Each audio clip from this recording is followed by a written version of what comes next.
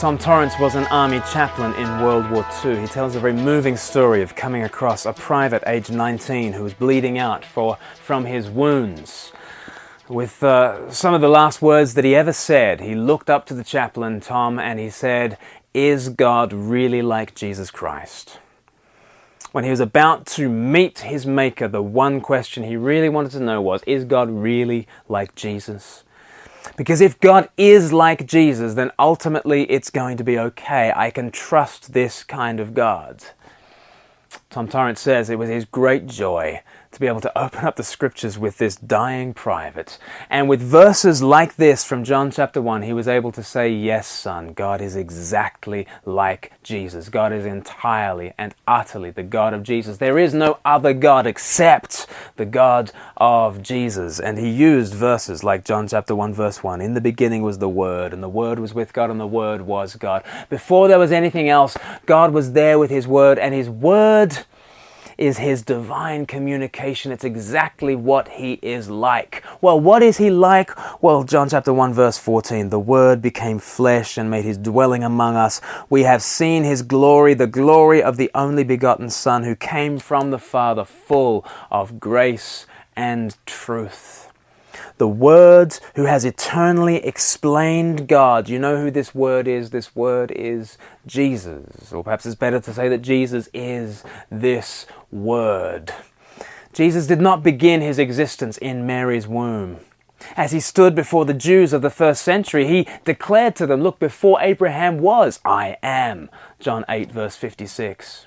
He has always existed along with his Father and the Holy Spirit. He has always been God's Word, God's explanation, God's communication. So to know what God is like in every age, we must look to the Son of God, to Jesus. Everything we hear Jesus saying and everything we see Jesus doing is revealing to us the true and eternal nature of God. Is God like Jesus? Yes.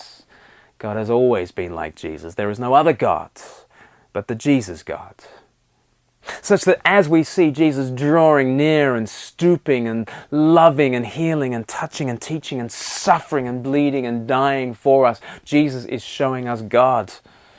Lord Byron, the poet, said, if God is not like Jesus, he ought to be. I love that phrase. The good news is that God is exactly like Jesus. I like to put it this way. Jesus is God-sized and God is Jesus-shaped.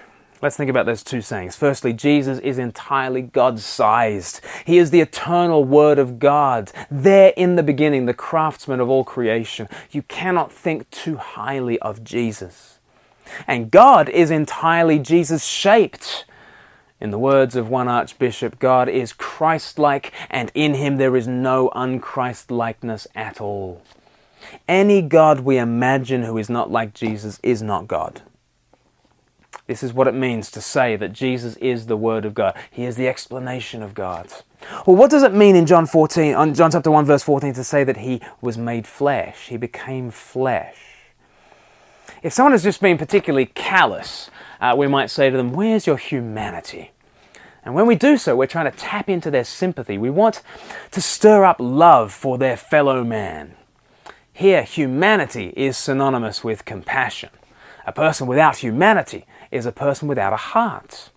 So let's ask the question, does God have sympathy for humankind? Does he love us? Does he have a heart? Yes, because incredibly, he has humanity. The Word became flesh. The eternal Son of God became man. A member of the Trinity became a member of the human race. And our verse really wants to drive that home. So it uses a word that's shockingly base. Flesh. In Latin, it's translated as the word carnus. It's the source for the word incarnation. Jesus was incarnate among us. Less impressively, the word carnus is also the origin of the term chili con carne, aka chili with meat. And that is the sense of flesh here. The Word became meat. Ask a biologist to describe humanity and they might use the phrase Homo sapien. Ask a philosopher to describe humanity and they might say that we are rational animals. Ask a butcher to describe humanity and they might say carnus, flesh, meat.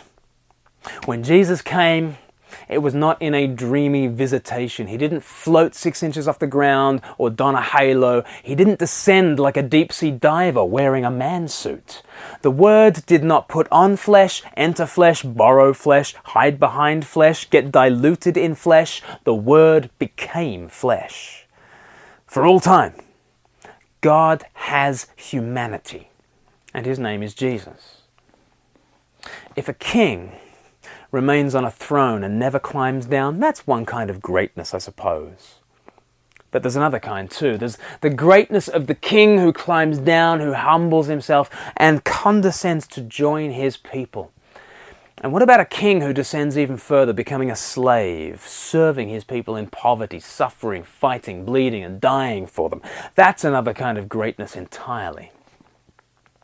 Think of an adult who speaks to a toddler while towering over them. And now picture one who stoops down to their level. Or imagine a homeless man, drunk and lying in the gutter. One helper gives advice from on high. Another lies down in the gutter, speaking face to face.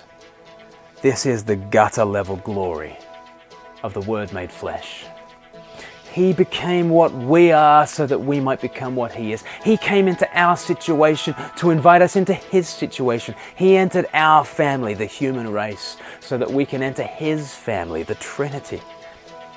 He, the Son of God, became flesh, so that we who are flesh might become sons and daughters of God.